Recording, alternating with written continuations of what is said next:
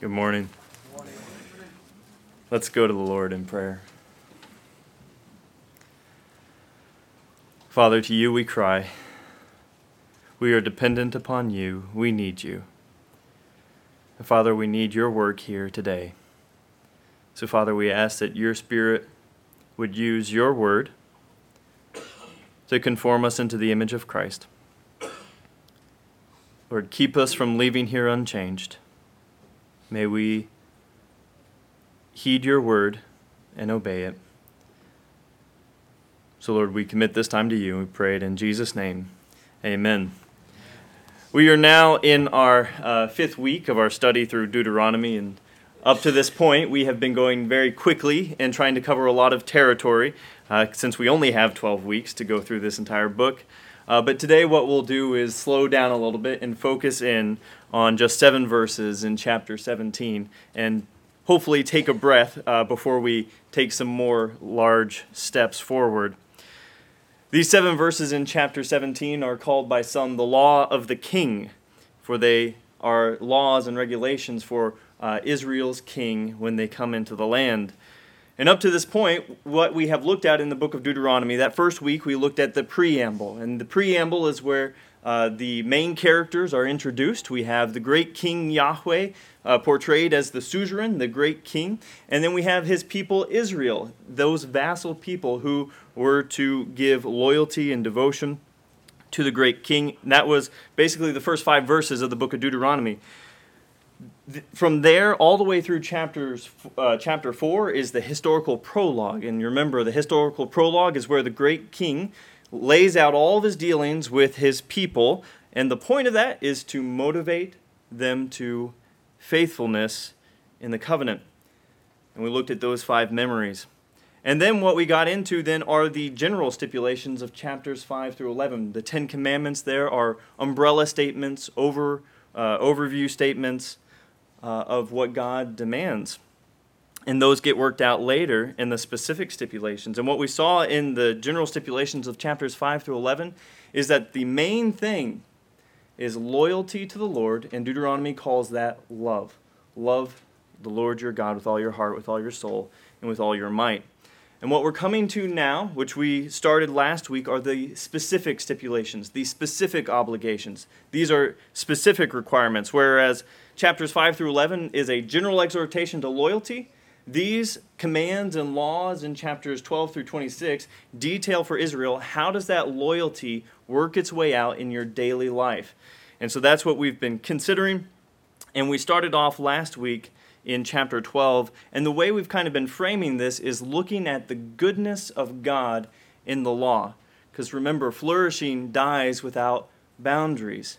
He has given us rules and commands for our benefit, because as we obey him, we're doing what we were designed to do, and we are the more happy and satisfied and joyful as we do that. Today we're continuing that. We're still in the specific stipulations, and we are now coming to the law of the king.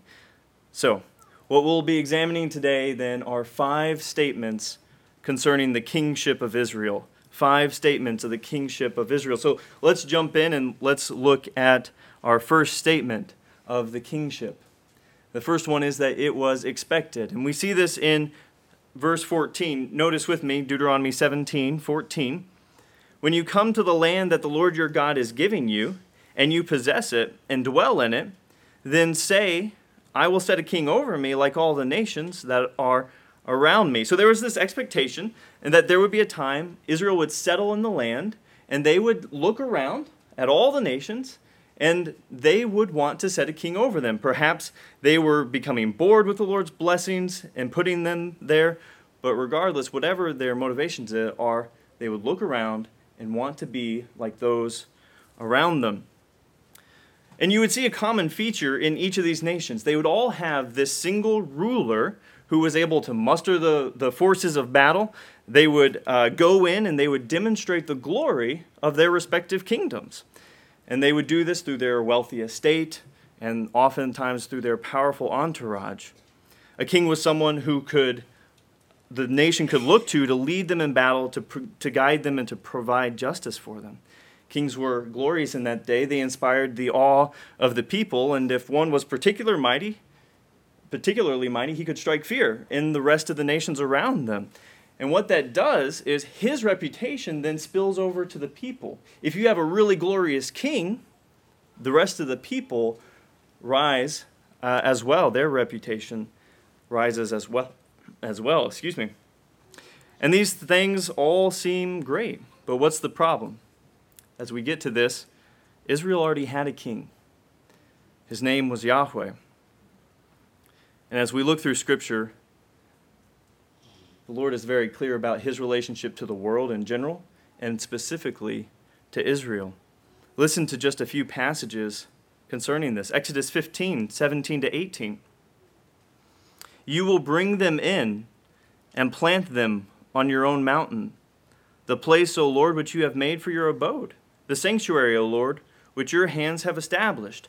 The Lord will reign forever and ever.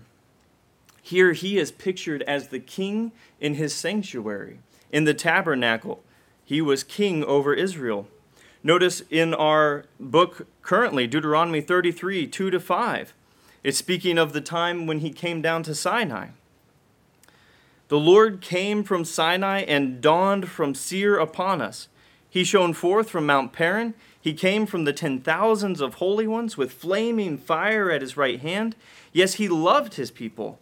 All his holy ones were in his hand, so they followed in your steps, receiving direction from you when Moses commanded us a law as a possession for the assembly of Jacob. Thus the Lord became king in Jeshurun. That's another title for Israel. And it says, when the heads of the people were gathered, all the tribes of Israel together. And so what we're seeing there is when the Lord came down at Sinai, it's picturing it as God's enthronement in Israel. He was king in Israel. If you go to Psalms 93 on to Psalm 99, you have these enthronement psalms that describe the Lord as king. A refrain that's repeated throughout those psalms is, the Lord reigns, or the Lord is king. Let me just read one of these. Psalm 93, 1-2. The Lord reigns. He is robed in majesty. The Lord is robed. He has put on strength as his belt. Yes, the world is established. It shall never be moved. Your throne is established from of old. You are from everlasting. And if you look at Psalm 95, Psalm 96, Psalm 97, 98, and 99, all of these describe the Lord as the great king over all the universe, and specifically in Israel.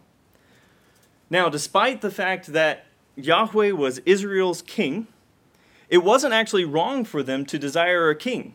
The desire in and of itself was not wrong. And the way we know this is because if we look throughout the narrative of the Old Testament up to this point, right, we're in the 5th book, and so if we look at the previous 4 books, we see that there was already a theme developing that God was going to set a king over Israel. There are 3 main passages that we go to for this. First off, he told Abraham that kings would come from him back when he was giving him the Abrahamic covenant. You can look that up in Genesis 17:6 and verse 16. Secondly, Jacob prophesied that a scepter is something that kings hold. It demonstrates their authority. The scepter shall not depart from Judah, nor the ruler's staff from between his feet until tribute comes to him. And to him shall be the obedience of the peoples. That's Genesis 49:10. And then one more, God made the wicked prophet Balaam prophesy this.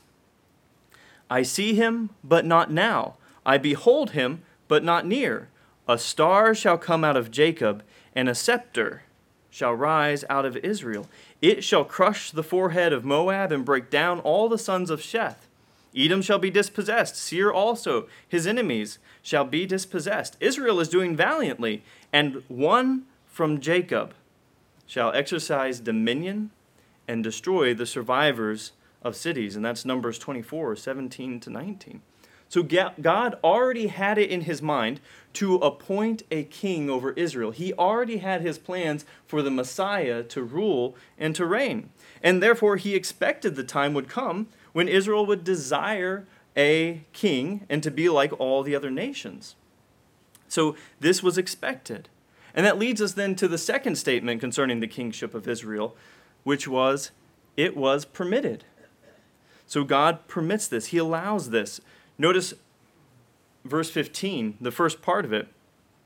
You may indeed set a king over you. What's interesting is here, he's not commanding it, he's not condemning it, but he is allowing the appointment of a king over them. And this is not a begrudging permission, but it's a gracious one.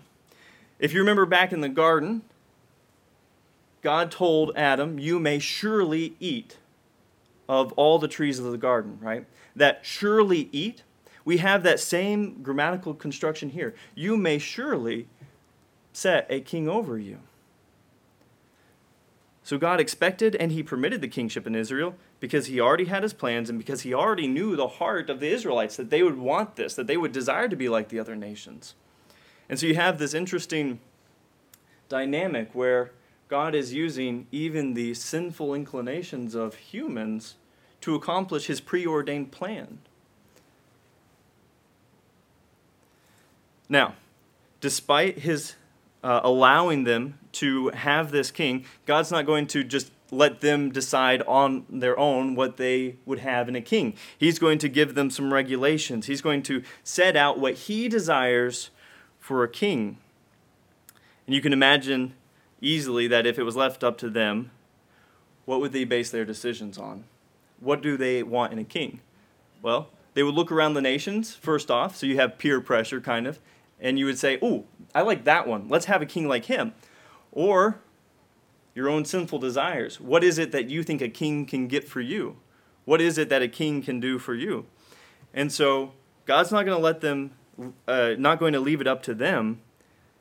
He is going to set out his specific guidelines because God doesn't want Israel to be like the other nations. He specifically called them out of Egypt to be a holy people, to be a people separate and holy to God. And so this leads us to the third statement. It had limitations. It had limitations. Notice 15b through 17. And for the first limitation that we'll see is that the king must be God's choice. It wasn't to be primarily the people's choice. It was to be God's choice. Notice 15. You may indeed set a king over you, whom the Lord your God will choose. That's the first limitation. They weren't to choose a king based on their own evaluation, but they were to leave it to the Lord to provide the choice. Now, as we keep going throughout these limitations, what we'll see is that Israel still had a part to play in choosing the king, because otherwise God could just say, all right, here's your king, and that's it. But he gives them more guidelines, and they were to choose their king based on these guidelines. So the second limitation is that the king must be an Israelite. He couldn't be a foreigner. Notice the last part of verse 15. One from among your brothers you shall set as a king over you. You may not put a foreigner over you who is not your brother. So they were not allowed to simply look at and value someone's military acumen or their wealth or their power. God had set Israel apart as a holy nation, separate and different from the other nations. And you can imagine setting a king over them who is not an Israelite is essentially nullifying the very purpose of Israel, because they were supposed to be separate and different. Further, if you think about it, a king not from among their brothers, right, couldn't be assumed to have their own priorities in mind. He could have his own priorities. And so just consider with me for as an illustration. If we told all of our elders here, you know what? We don't actually want you as elders anymore, so goodbye. What we'll do is, we know that there's that TI plant coming in, and what we're going to do is get all the top executives from that new TI plant that's coming in, because they obviously know how to run a business, right? And, if they come in, Maybe they can grow our church. Maybe they can incentivize the people to give more money. And who knows, maybe we will get this new building out of the deal. Well, what's the problem? Well, there's pretty much everything is wrong with that, right? But let's just consider a few. There's at least 3 things wrong with that. You're looking for the wrong qualities in the leader. The Bible lays out very explicitly what are the character qualities of an elder. They must be a Christian. They must be mature. You have the wrong goals, right? It's not about numbers, money, or buildings, but it's about growing in faithfulness and obedience to God. And you have the wrong methods of getting to those goals. Because you're basing it not on, are they Christians? Right? Because an elder must have God's priorities. And if you bring in from the outside, you don't necessarily have those. And this last problem that we just mentioned, the wrong methods, that leads us now to our next limitation. And we see that our third limitation here is that the king must not rely on the things of the world. Now, there's a funny way of summarizing these limitations here, the things of the world. Perhaps you've heard of it, but the king was supposed to stay away from gold, gals, and giddy-up, right? So gold, you've got money, and you've got gals, stay away from the wives, and then, or multiple wives, and then the giddy-up, right, the horses. So let's take a look at each of these. So the first thing that the king must not acquire many of are the horses. Notice Deuteronomy 17:16. Only he must not acquire many horses for himself, or cause the people to return to Egypt in order to acquire many horses. Since the Lord has said to you, you shall never return that way again. Horses were a strong military asset, especially if they were hooked up to chariots. That would be a strong military. But that's not what the king was supposed to rely upon. He's not supposed to rely on wives, Deuteronomy 17:17. And he shall not acquire many wives for himself, lest his heart turn away. And there's obviously sort of the sexual temptation of wanting to multiply your wives, but perhaps the temptation more in view here is in multiplying these foreign wives in alliances made with foreign powers. It was a quite common practice in that day. It would solidify the relationship between two nations if a wife was included in the process. And so multiplying wives was essentially the same as multiplying your international alliances and building that up. And what's interesting is that our verse gives a reason for why he is not to do this. It gives a reason for the prohibition, lest his heart be turned away. And so the assumption is that the foreign wives would have foreign gods and foreign practices. And I think this is a principle that we can consider today, and I think it's timeless, but it's this. Those whom we set our affections upon have the unique ability to draw us into conformity to their own interests and priorities. And this can be for good or for ill, but you think about it. Think about many of us have been influenced greatly by popular preachers. We think of John MacArthur, we think of R.C. Sproul, we think of others, because they're out there on YouTube and we can watch them and we can learn from them. But at the same time, if we really like, MacArthur, if we really like Sproul, and we sort of devote ourselves to that, what begins to happen? Their priorities tend to become our own. Again, for good or for ill. But we see that. We see it in dating relationships, right? You try to find out as much as you can about this person, about their interests, their hobbies, and you try to show an interest in it. You try to make those kind of your own interests, your own hobbies. So we see that. We see it also in sanctification. If we set our affections upon Christ, his desires start to become our desires. His priorities become our priorities, his attitude becomes our attitude, and his love for others becomes our love as well. And this is what would happen to the king who would acquire many wives. His affections would be pulled away from the Lord and would be set upon his wives. And we see that take place. Thirdly, he was supposed to stay away from wealth. rather excessive wealth. Verse 17, nor shall he acquire for himself excessive silver and gold. And this one I think needs very little explanation. It's the same in all ages, the desire for excessive wealth, to be able to buy whatever you want, whatever you need. And so this is what the world thought of when they were picturing a king. This is what they valued. One who is strong, wealthy, surrounded by women, and able to make alliances with powerful nations. And if you think about it, it doesn't seem like a whole lot has changed in the last 2,500 years. Those things that were valued then are still valued today. But what is the common thread through each of these limitations? Why were they not allowed to look to these things? They all, every single one of them, turn the king from trusting in the Lord alone to relying on the things of the world. Notice Isaiah 31:1. Woe to those who go down to Egypt for help and rely on horses, who trust in chariots because they are many, and in horsemen because they are very strong, but do not look to the Holy One of Israel or consult the Lord. The same can be said for wealth. If you have enough money, then who needs God? Or the women. If you've got enough powerful alliances, you can call on any one of these nations for help. When you have someone coming up from your west, go and contact your ally from the east and say, come up and do battle with me. Same thing for the pleasure of having all these multiple wives. But all of this is worldly wisdom.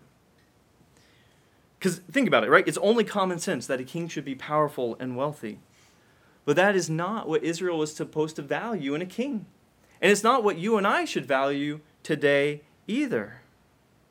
But it brings up the question then, if those things should not characterize the king, what positive traits should characterize a king of Israel? What should characterize any leader? What should characterize you and I as believers? And that brings us to our fourth statement about the kingship of Israel. The kingship of Israel had responsibilities. And you might expect a list of duties concerning how the king was to govern, how he was to raise taxes, how he was to enact certain policies, or how he would go about making war, or all those kind of kingly things that we think of. But that's not what's recorded. Instead, there is one job requirement. There is one main job description, and that is to be a holy man, to be a godly man. God doesn't care for our strength or might, our wit or wisdom, our looks or our stature. He doesn't need our strength. He's got plenty of it on his own and plenty of it to go around. What he desires is your heart. And he wanted the heart of the king. He wanted the king to be godly. And how is the king to do this? That's what God desires, but then how does he go and do that? Well, the text tells us. First, Deuteronomy 17:18, he shall write for himself in a book a copy of this law, approved by the Levitical priests. He had to go through that slow, painstaking process of copying by hand the law of God. He had to focus on it. He had to meditate upon it as he was writing it. And I was just thinking, don't you think making, the fortifying cities or bringing in water from outside of town into the city, or if you think about going out to war, like all those things should be top priorities for a king, maintaining the defense of the country and providing for the welfare and the prosperity of the people. But that's not it. God says his first task was to submit himself to the process of writing out, stroke by stroke, God's law. That's what's important to spend your time on, not those other things. Not that those other things aren't good, but this is his main responsibility. The second, verse 19, it shall be with him. Okay, so that first responsibility, you got to write a copy of it. But now it's not as if the king can say, all right, check that box, did that. Now it's there with the priests and I don't have to worry about it anymore. But now it must be with him. It must be his constant companion. And thirdly, also in verse 19, he shall read in it all the days of his life. This was to be his daily responsibility. Every day he was to refresh himself anew with the power, the glory, the might, the wisdom, and the grace of God. And it wasn't to be a rare occurrence for him. He was to be a diligent student of God's laws and decrees as long as he was to live, all the days of his life. But for what purpose? Why was he supposed to take this much meticulous time in studying God's word? What was the purpose of it? And our text gives us three purposes here. And we think, what purpose should you and I be in the word every day? We have these purposes recorded here. They all start with that. So you can kind of go and underline the that's in your text. But we have three purposes here. Continuing on in verse 19, that he may learn to fear the Lord his God by keeping all the words of this law and these statutes and doing them. Notice that this fear or this reverence for God, this worship for God, is not produced only by reading the word, but that fear is produced by reading and obeying the commands. You learn to fear God when you take what he has said seriously enough to obey it, to put it into practice in your life, to become not a hearer of the law only, but a doer. And then notice the second purpose, 17:20, that his heart may not be lifted up above his brothers. The reading of Scripture humbles you because when you read through the Scripture, you observe several things. You recognize that all mankind is wicked and hopeless without the mercy of God. That we are all sinful, that we are all totally depraved, that we all deserve the judgment and wrath of God. I can't look at one other hell-bound sinner and say, I'm so much better than you when you're a hell-bound sinner. We are all utterly wicked and hopeless without the mercy of God. Secondly, there is no man who is intrinsically better than another. We're all taken from the same dust. We're all from Adam. We have no intrinsic worth more or less than one another. We're all from the same dust. And third, no matter what, all mankind, doesn't matter who you are, we're all responsible to the one King, Yahweh. We are all under authority. And so, the reading of Scripture, as we learn the things that it teaches, it humbles us. We have no worth in and of ourselves. We're no better than one another, and we're all responsible to the Lord. The third purpose that we see here is in verse 20, that he may not turn aside from the commandment, either to the right hand or to the left. When we have a daily intake of obedience, and obedience to the Scriptures, they keep you within the will of God, and they keep you away from the power of sin. I've hidden your word in my heart that I might not sin against you. If we go to John 17:17, sanctify them, right? Make them holy in the truth. Your word is truth.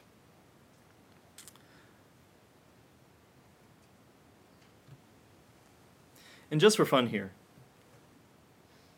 consider the opposites of these purposes. Because here's what we can say.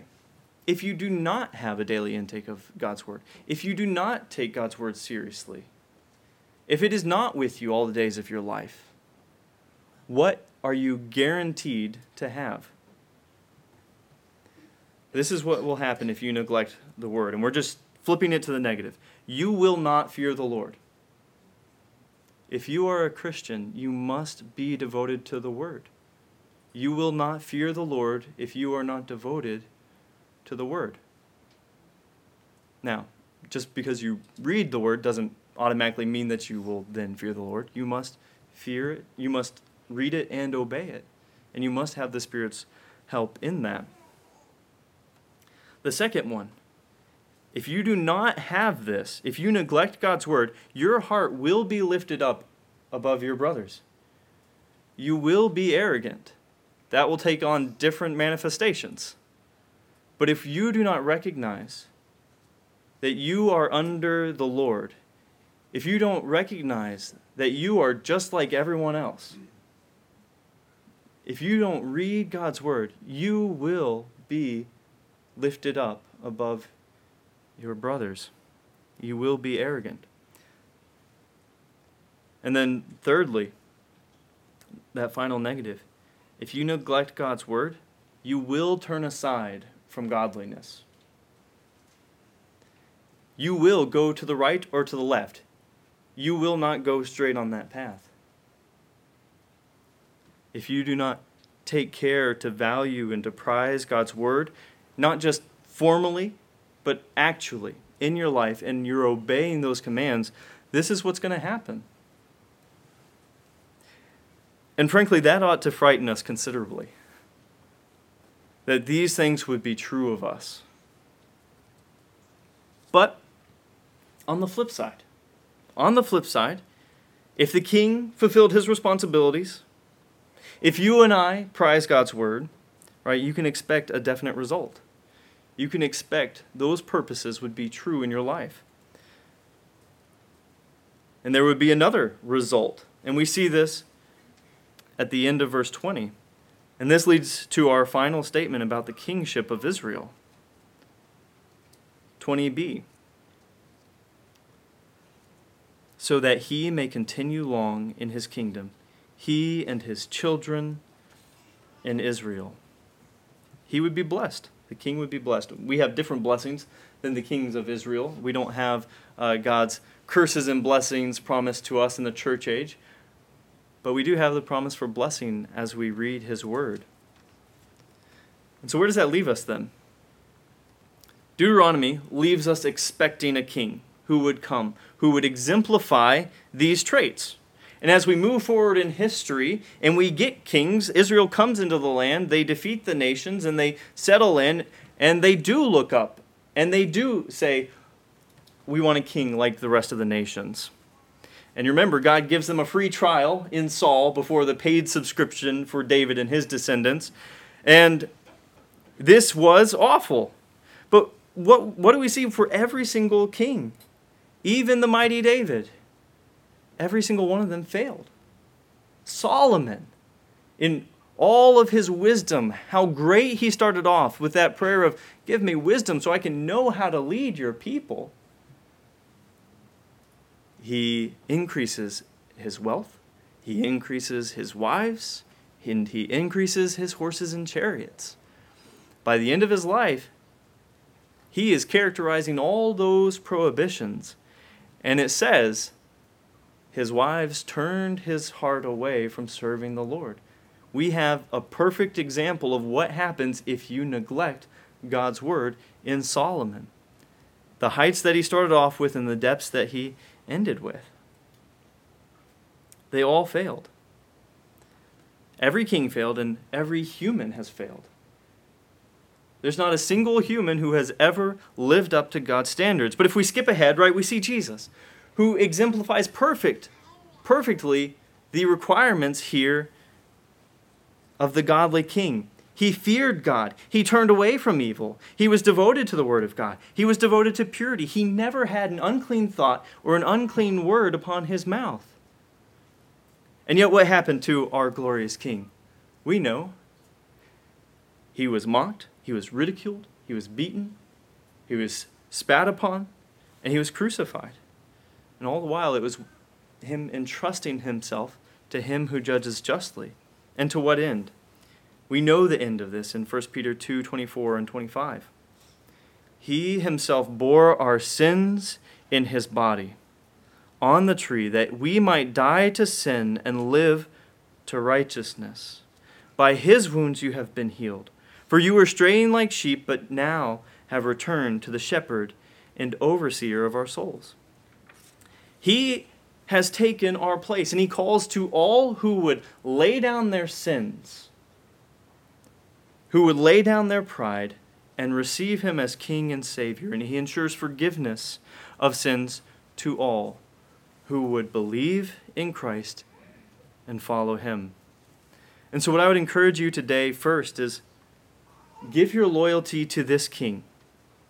He is righteous, he is wonderful, he is deserving. And then follow him. These character traits here in Deuteronomy 17, we can't say, oh, I'm not a king, therefore I shouldn't have to do these laws. It's very much like the pastoral epistles where it gives the qualities for an elder. We can't say, oh, I'm not an elder, so I don't need to worry about those character traits.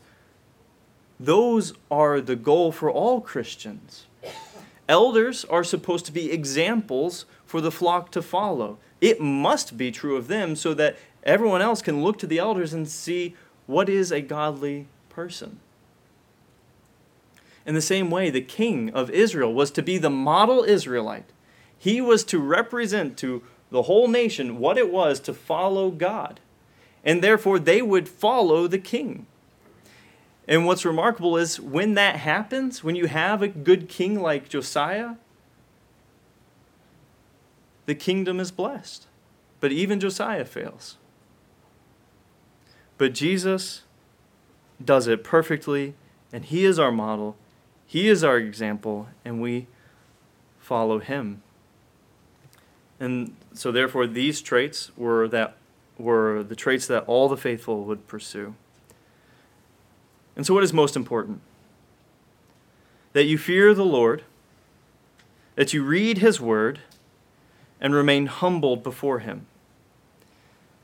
He wants your godliness. He wants your heart. All those other things can fall away. He's not focused on the things of the world. If he gives those things to you, great. But your responsibility and my responsibility is to be a godly person, to be a holy person who is devoted to God's word and devoted to the Lord.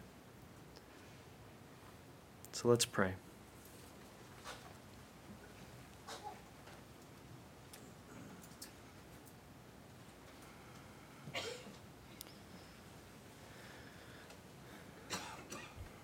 Father, as we come to this text, we realize that we fall short. Lord, we realize that we have relied upon all the things of the world rather than trusting in you. Keep us from that. Forgive us for doing that. Lord, make us a people who are devoted to your word. Make us a people who read it all the days of our life. Make us a people that in doing that we fear you. Make us a people who are humbled by you and by your word. And make us a people who turn away from evil, who remain on the path of your commandments, for therein do we delight. You have given us commands in your word for our good, for our benefit. May we not bear these grudgingly, for they are not burdensome, but they are good, just as you are good. So, Lord, we lift up this time to you. We pray that your Spirit would take your word, make it effective in our hearts. We pray this in Jesus' name. Amen.